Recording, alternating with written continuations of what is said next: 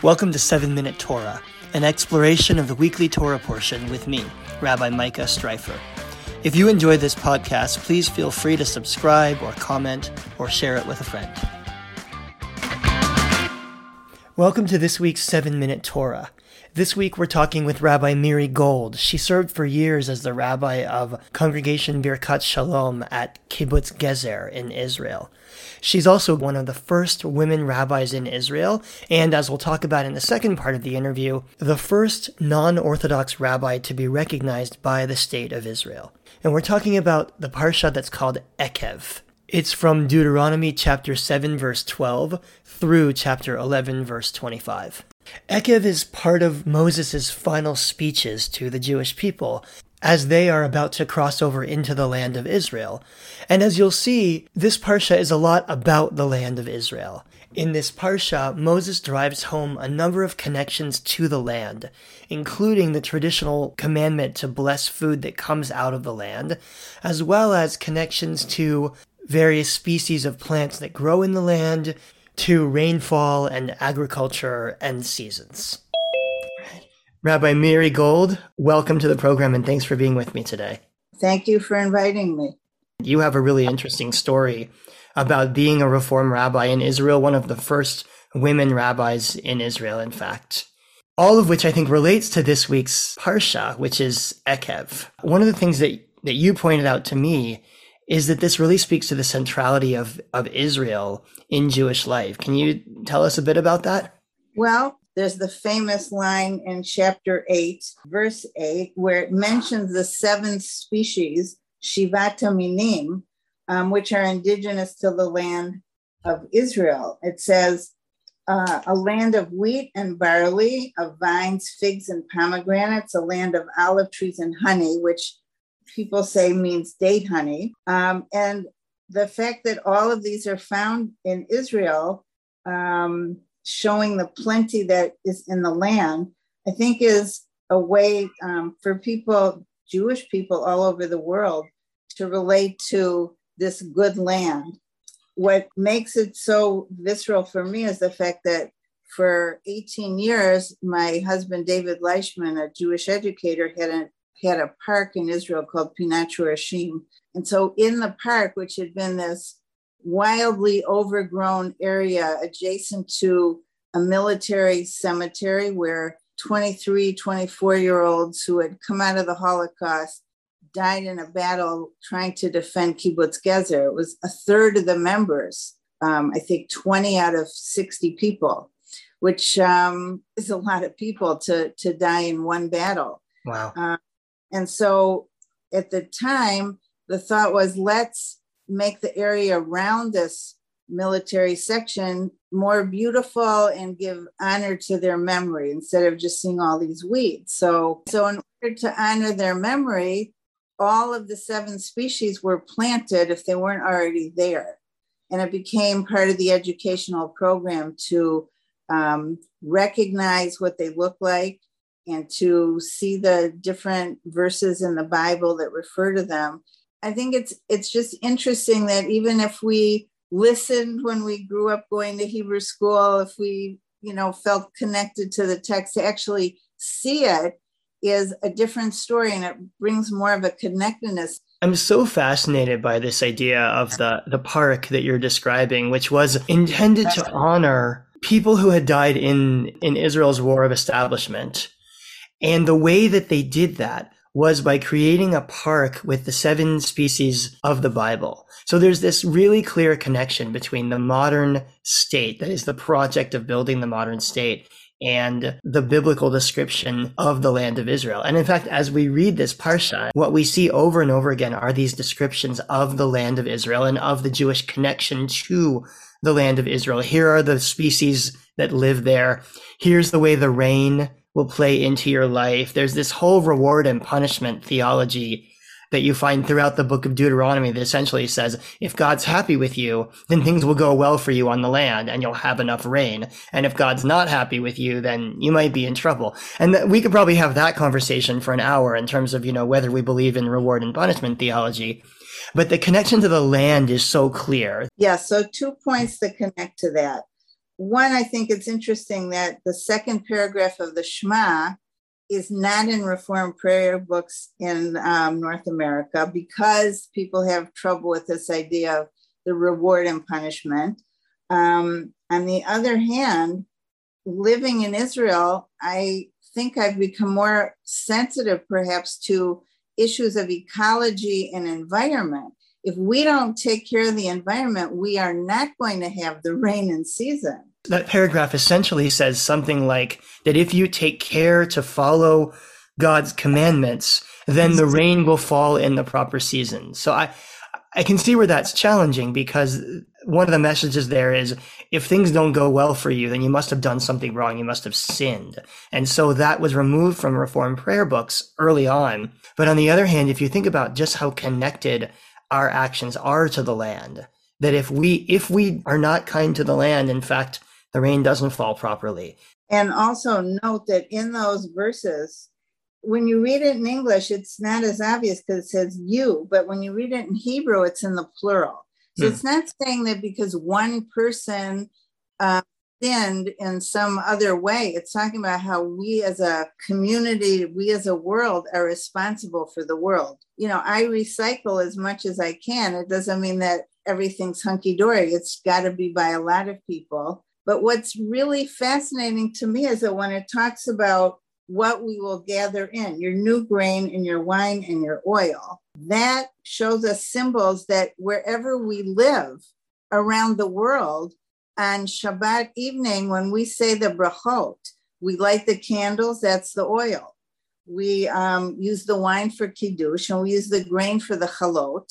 And so wherever we are, we're connected by these things that we find in the land of Israel.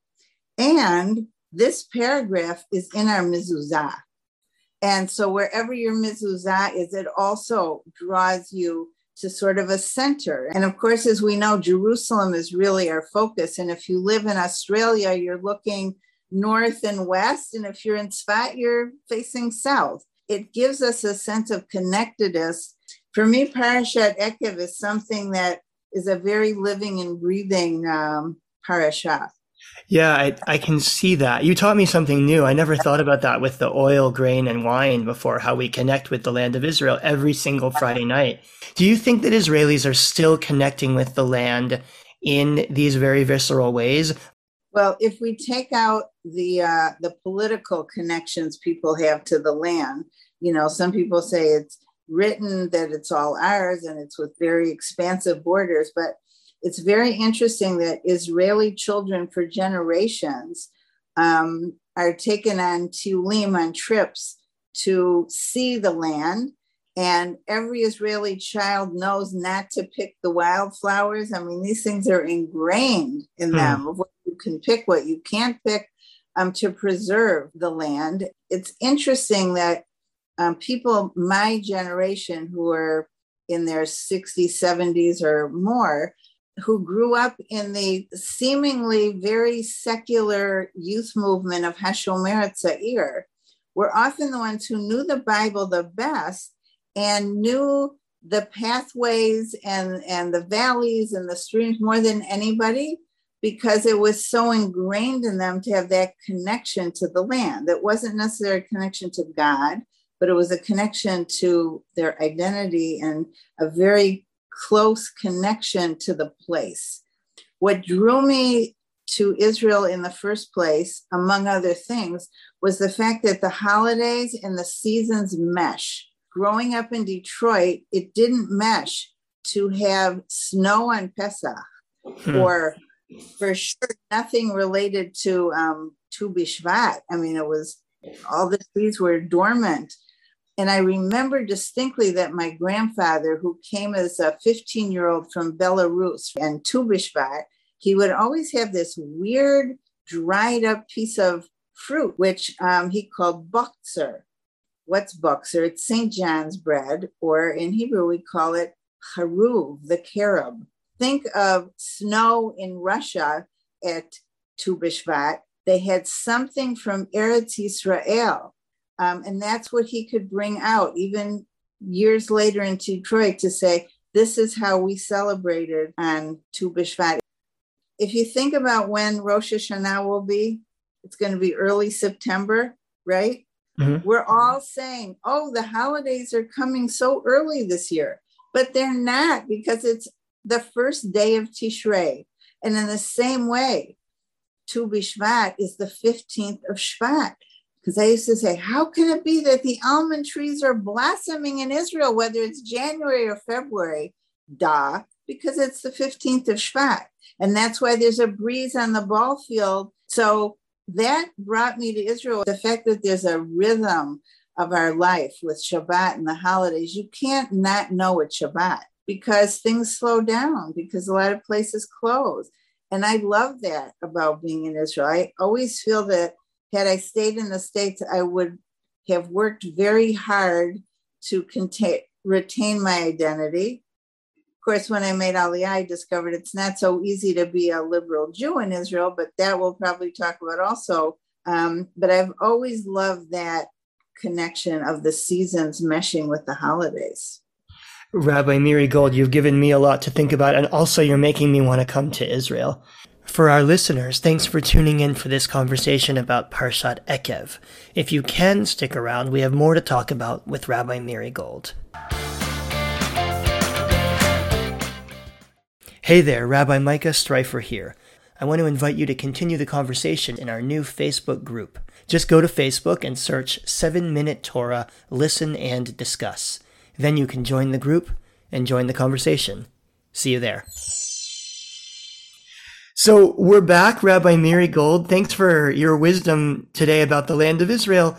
I'm curious to continue that conversation. Your life in Israel has been, of course, about connectedness with the land. And as we said, you've spent your life at Kibbutz Gezer, which is a beautiful place. And I got to visit you there a few years ago and eat homemade ice cream at your home. That was a highlight for my kids of our trip. You also have been a trailblazer in lots of ways as one of the early Reform rabbis, and certainly one of the first women rabbis in Israel. So I'd love to hear a little more about that. What's it been like being, I believe you're the third woman rabbi in Israel. I guess tell us about the career and about the life that you've led as one of the leaders of Reform Judaism, of liberal Judaism in Israel. I was the third woman ordained in the Reform movement in Israel. I chose to go to school at Hebrew Union College, even though I'd grown up in the conservative movement in Detroit. One reason being because at that time, the conservative movement was sending the women to finish their rabbinic studies in the States, because somehow they didn't want to draw attention to the ordination of the women. I said, that's not for me. Also, it wasn't practical because I had 3 little kids. I started rabbinic school at the age of 44 as a second career, you might say. But it evolved from years before that, when at Kibbutz Gezer, we always saw ourselves as a liberal Jewish community, but without a structure really. And we never fit into the Kibbutz Dati, which is modern Orthodox. We didn't fit into the majority of kibbutzim that had wonderful Jewish cultural activities around the holidays. I mean, really very, very special. But we were coming from a place where if you light candles, you say a bracha. And in those places, they would light the candles without the bracha. So we said, we want to create our own niche. And when it came to Pesach, instead of having long rows of tables and using the Kibbutz Haggadah that pretty much didn't mention God at all, we used, I think it was Jules Harlow's kind of traditional conservative Haggadah. And then over time, when I went to school and started at HUC, I realized that Reform in Israel was very much like a liberal conservative Judaism, because people know Hebrew. In fact, once a friend of ours was at one of the synagogues in Jerusalem, and she said, how can this be Reform? There's no English. Well, actually, after that, there was a big change to offer the prayer books in Hebrew and English. And right now there's a brand new Siddur in Israel through the Reform movement. And there is a translation being worked on now. Like an English translation.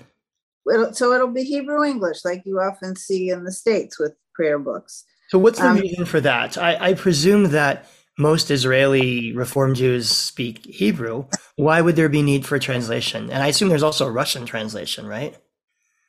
I don't know that there is yet. Let's face it, Americans and North Americans, knowing that English is such a universal language, are not, especially as immigrants, are not always the first ones to really learn Hebrew super well. But I think part of it is because we feel a connection in Israel to Jewish communities around the world. And so the English is a way for people coming to visit to feel at home, to feel connected. And even for someone like me, whose Hebrew is decent and I understand the prayers, I like having the ability to look at the English. Sometimes I get different meanings if I see it that way. But it really is to make the visitor feel welcome. And the visitor is generally from somewhere where they know English, even if it's not their native tongue. Even if they're German, they'll know English. If they're Dutch, they'll know.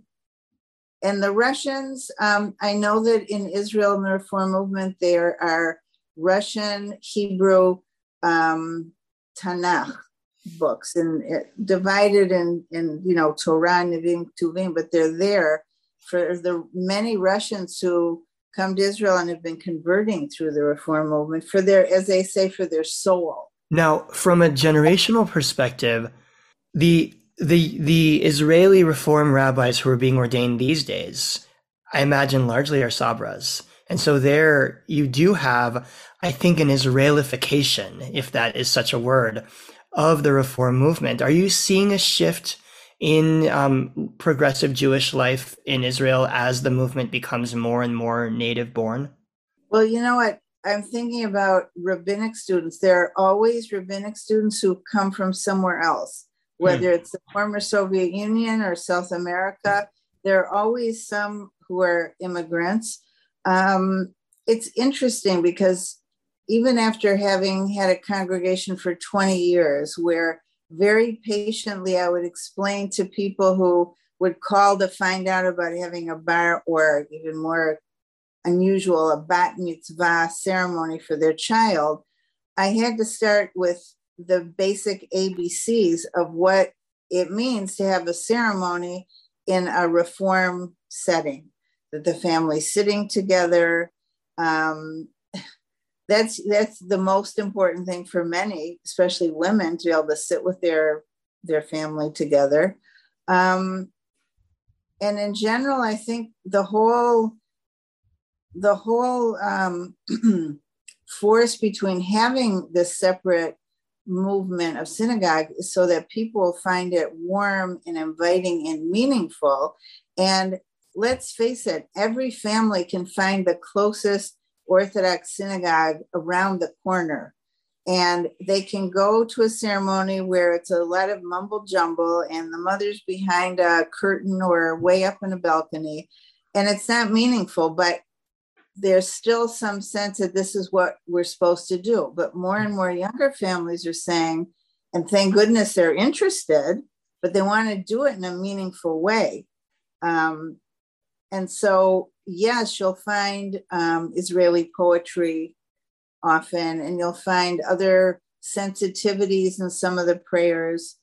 So if you look at the fact that there are 50 preschools all around the country, yeah, most of these are children of native Israelis, but there's also a congregation in the Haifa area that's made up of immigrants from the former Soviet Union. And there's one in Nahariya where there just happened to be a lot of people who came from South America and settled in Nahariya. So there's a real gamut. And of course, if you look at Jerusalem, you have Kol HaNeshama, where the founding generation came from North America and from Britain, but the younger generation are all born in Israel. And now their children are going to the Gan in Israel. So, speaking of the growth of progressive Judaism in Israel, I know that you were part of a very important court case to get Reform Judaism recognized, or Reform rabbis recognized in Israel. And I'm wondering if you'll tell us a little bit about that. Okay. One of the things that still stands out for someone coming from North America is that there is no separation of church and state in Israel. There's a minister for religious affairs. People pay taxes to the government for religious purposes until my court case, and a little before that. All monies were channeled to the Orthodox only. And at some point, the Israel Religious Action Center said, we've got to break this cycle, because the truth is that the rabbinate is like a quasi-governmental agency. They have control over everything from birth to death with the sanction of the government. And I'm happy that we have the Israel Religious Action Center, because they're always in the court fighting for religious rights for people who don't buy into the Orthodox way. And having said that, many, many, many Israelis who might call themselves secular only know Judaism through Orthodox eyes. And so if they say, well, it's not for me, it's like throwing the baby out with the bathwater. And so I think what we're realizing is that it's not correct to say that Judaism in Israel is black and white, as if to say black means you're black hat Orthodox and white is you're secular and you don't do anything and you don't know anything. That is so not true. There's an amazing range of observance, of behavior, of ideas. And let's face it, someone in Israel says they're secular, has Hebrew as their native tongue. They've studied Tanakh in school, and if they were lucky, they had a good teacher who made it come alive. They know when it's Pesach, and even if it's just a family dinner, something happens that night. And even today, a huge percentage of Israelis fast on Yom Kippur. Nobody drives. People who are not observing still keep their music down. And what I always found fascinating was that on the Hashomer Tza'ir Kibbutzim, they would do a dafka. On Yom Kippur, they'd have a big meal, a big celebration. So in their way, they were celebrating an important holiday and having conversations about what it means to ask for forgiveness or to be forgiving. And the subject matter comes up in so many different ways. So there are very few people who are just totally indifferent or anti. Most people have their own way of being engaged. Right. So Israel's always had this pluralism of Jewish practice, of different ways to be Jewish. But the rabbinate didn't recognize different ways to be Jewish, right? Therefore, from my perspective as a Reform rabbi in Israel, and add to that being a woman rabbi, I realized that before we can get to a celebration of Judaism in pluralist ways, and there's no word really for pluralist in Hebrew, they'll say, some people call it pluralism. But the truth is, if we could have more tolerance in Israel, we would be doing better. And I have to admit that I'm not always tolerant when I see ultra-Orthodox people in the street, but I think it's very important that we all learn that sevel, which means suffering, is the root of the word savlanut or patience, and sovlanut, which is tolerance. We don't always tolerate certain things, but we have to tolerate in a democratic Jewish country. We have to tolerate the fact that not everybody thinks the way we do. Mm-hmm. And so we haven't yet gotten to the celebration that I'd like to see, but more and more, even though Reform and conservative Jews in Israel as being counted in a survey are only about 10, 11%. No different, by the way, than the percentage of ultra-Orthodox Jews. They're also about 10, 11%, but they have much more clout. So the Israel Religious Action Center said we have to break this circle of having all monies go to the Orthodox. And they asked me if I would be a plaintiff to demand getting a salary for my work as my community rabbi. The reason they turned to me is because I live on a kibbutz, which is part of a regional council. And a regional council is made up of communities up to 5,000 people. And every single community has a rabbi assigned to it, whether living there or not, whether the members of the community want the rabbi or not, he's assigned and gets a salary from the government.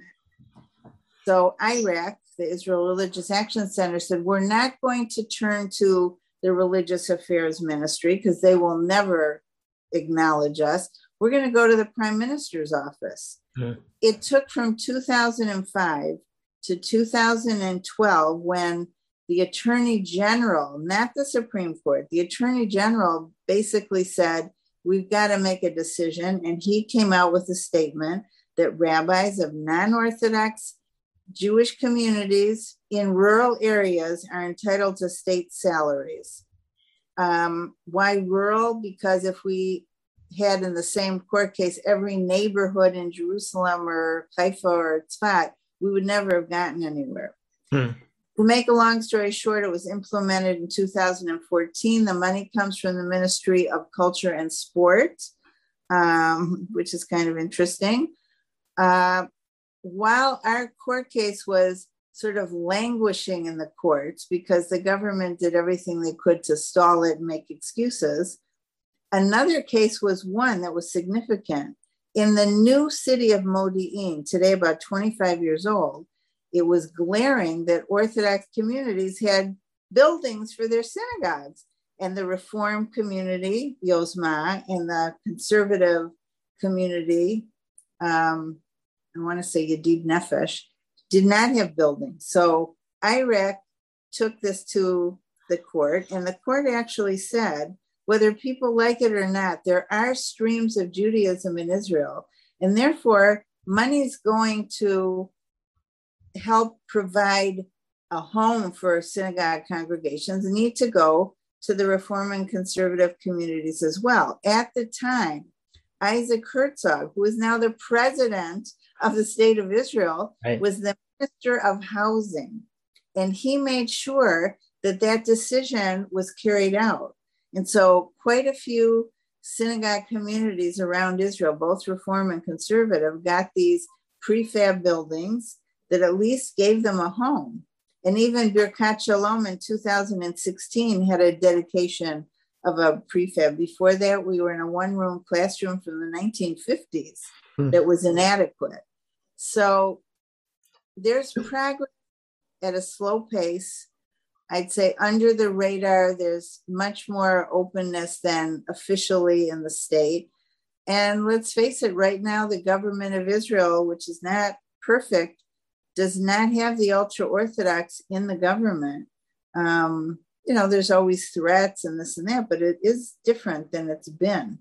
So through that court case, you became then the first Reform rabbi in Israel to be recognized or at least paid a salary by the state. Yes. And as you point out, the new government, what makes it different from some previous governments is that it doesn't have Orthodox parties as part of the government. And the other difference, or one other difference that's worth pointing out, is that for the very first time we have a Reform rabbi who's in the Knesset, Rabbi Gilad Kariv, who's the head of, or maybe immediate past head of, you can correct me if I'm wrong, of the Reform movement, ran for and was elected as a member of the Knesset and is actually part of the government since the Labor Party is in the government right now. So that's a huge change, a huge development for the Reform movement. And what's sad is that the ultra-Orthodox have made big declarations that he will not be counted in their minyan. If he shows up, they won't kick him out, but they absolutely will look right through him. And when you think about how ridiculous that is, that whether you think the definition of Jewish is by your mother or your father or whatever, there's never been such a thing that if you are not Orthodox, you're not Jewish. Let's face it. And those same ultra-Orthodox would much rather deal with the person who calls himself secular than with someone who's trying to live an actively Jewish liberal life. And unfortunately, if you read the pluralist that comes out of the Israel Religious Action Center, you're always reading about cases being brought to the courts. Some of them are very painful. A mother and her daughters were literally shunned from being anywhere near the burial of the husband and the father. They weren't allowed to have a eulogy. They weren't allowed to say Kaddish. So more and more Israelis are avoiding using the Chevra Kadisha for that reason. And probably there will be a major court case very soon against that particular community. I don't know if it was a city or if it was a regional council. I don't know. But it's pretty outrageous to think that that's still going on. Yeah, it takes time, but ultimately people do want their religious practice to be meaningful to them. And so they seek out different ways to be Jewish because, of course, there are different ways to be Jewish. Let me ask you about something less controversial, and that's baseball. Because this year, for the first time, Israel has a baseball team in the Olympics, and I know your son is part of that team. So we started talking about it a little bit before we actually started recording, but I'm excited that Israel has a baseball team. Is Israel excited right now to have a baseball team in the Olympics? Well, let's face it. Right now, there are about 1,000 kids who play baseball in Israel. So it's not something that's a household word for many people. But because we do have the team and there's been a lot of publicity, more and more people are interested. And I'm assuming, although it's not written in the schedule of the sports channel, I'm assuming that the local sports channel will broadcast the game. It's telling that in the recent All-Star game from the States and North America, that it was broadcast in Israel, and there was an Israeli who's a veteran baseball player who went to college in the States, but a native Israeli, doing sort of a, I don't know, over speak where he would say certain things about what was happening in Hebrew for those watching. And he actually called my son Alon, who at the time was still in the States. He's a pitching coach for the Double-A team of the Seattle Mariners. And they were just having a conversation for 15 or 20 minutes.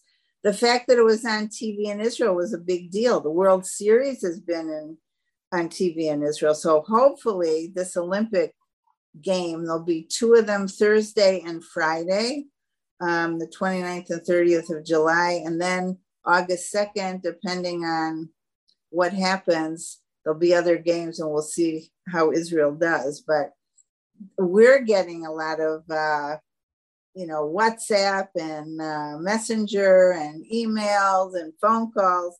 And actually there was just an article put in the forward, an interview with the parents of, how do we feel about it? And of course, we're very excited and very proud. And our son Alon has worked with great determination over the last 2 years, getting himself in the best possible shape he can. He's a pitcher.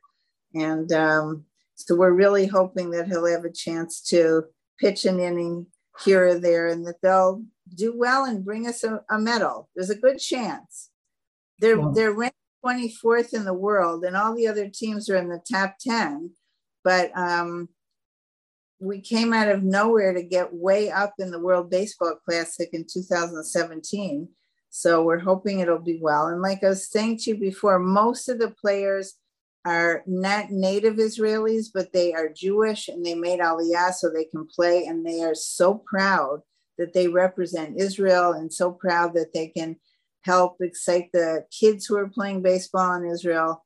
And there's a real special camaraderie among the team members. They have something that gives them a strong bond that some of the other teams may not have.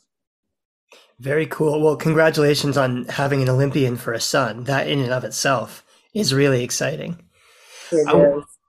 Can I ask you just a couple more questions? These are the questions I ask everybody about your approach to Judaism and as a Jewish leader and a thought leader. And the first one is, I'm curious, whether there is a Jewish ritual. We've talked about the ritual of Shema briefly. We talked about the Friday night rituals. We talked about you living in Israel in connection with the land of Israel.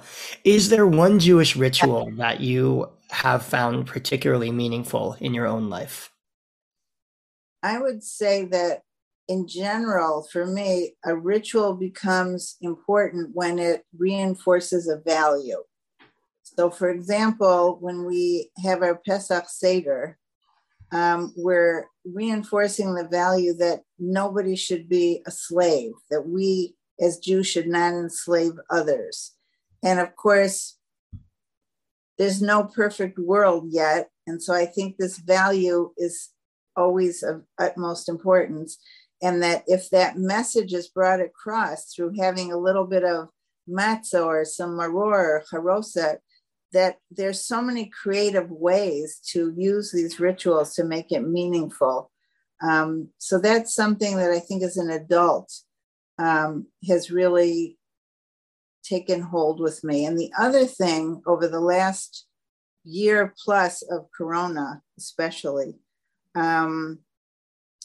the fact that we have Birkot HaShachar, whether one actually opens a prayer book or not in the morning, but just the idea that when we get up in the morning, it's a good time to take stock no matter what's happening in our lives and to think, what are things that I'm grateful for? And we've had a lot of challenges and we still do. So if we can maybe give ourselves some strength by thinking of the good things that we have, and hopefully everybody can think of something that's good in their lives. I think it's a very healthy approach to start the day. You know, you hear about mindfulness, meditation, all kinds of things that are seemingly modern, but I think it's all very ancient. And it seems to me that in Jewish literature, Birkot HaShachar, which in the Reform book, I think is called the Miracles of Every Day or something like that. But yeah, exactly. Literally the blessings of the Shachar, of the dawn. And if we can allow ourselves to think of those things that we have when we get up in the morning, to me, that's a very important thing. And so for me, one of the most important things is the fact that I am blessed that my grandchildren live 2 minutes walking from me on the kibbutz. And they can come over. In fact, just as we were starting, I heard little voices squeaking because they came over to get something. That with all the things that are difficult, I always hold that one close to my heart, that I'm just so fortunate when I know that there have been children and grandparents who haven't seen each other in so long and haven't been able to hug and everything, that my heart goes out to them. So I just truly count my blessings. So I would say those are the rituals that I would think of. Beautiful. Yeah, thank you. That's beautiful. And I find those morning blessings to be so powerful to start our day with a sense of gratitude for what we do have, for the things that surround us. Thank you for highlighting that. One last question. What book do we all need to read? Oh, well, I'm going to mention two. It's funny because I was asked that by the Rabbis for Human Rights around the week of the book in Israel. It's called Shavua Sefer. And one book is Finding God in the Garden by Balfour Brickner, I think, because there have been generations of Brickners. And I have a habit, which is not a good one, of giving books out on loan and then not getting them back. So I have the same habit. So I'm not sure where it is right now to double check, but it's a lovely book, I think, about a retired rabbi who loves working in his garden and all the kind of spiritual things that he finds as he's relating to his garden. The other book that I find very important is The Anatomy of Hope by Dr. Jerome Groopman, Groopman, who is an oncologist who went through a difficult bout with cancer. And he talks about the place that hope plays in our lives, the importance of having hope. And I have come to think that hope is actually a commandment. David and I went to the Soviet Union in 1980 when there were still Jews who were refused the possibility of leaving Israel and somebody being put in jail. And we adopted a couple. When we came back, we put up a poster with a picture of this man, Alec Zelichunik, and he would send letters with beautiful stamps, and we'd try to keep people at Gezer interested. And I remember thinking all the time, and similarly with this court case, by the way, that languished for so many years, that I don't know for sure if the court case will be settled. I didn't know for sure if he'd ever get out, but I felt like I must do whatever I can with hope to bolster me that, yes, he will get out. And sure enough, in 1989, he got out. He celebrated his first Passover on the kibbutz with us. And it taught me an important lesson that we often have many challenges and goals, and they don't get solved immediately. But we have to have the hope to give us the strength to be active and proactive and work for the things that are important to us. So the anatomy of hope was basically, you can pray for a miracle, but don't count on it solely. You have to work hard to try to solve different problems. So I found that and still find it to be a very inspiring book. Wonderful. Rabbi Miri Gold, I want to thank you for your time today, for your wisdom, for sharing your experiences. You've given us all a lot to think about. Thank you. And thank you, and hope to see you in Israel in the coming year. That's our episode for this week. My thanks to Rabbi Miri Gold for joining me as guest, and good luck to her son, Alon Leishman, and the Israeli baseball team in their Olympic matches this weekend. Thanks for listening in. We'll see you next week. Thanks for listening to 7 Minute Torah. If you enjoyed this program, please leave a review or a comment, and please pass it on to a friend. You can also subscribe on iTunes, Spotify, Google Play, or wherever you listen to podcasts. Have a great week.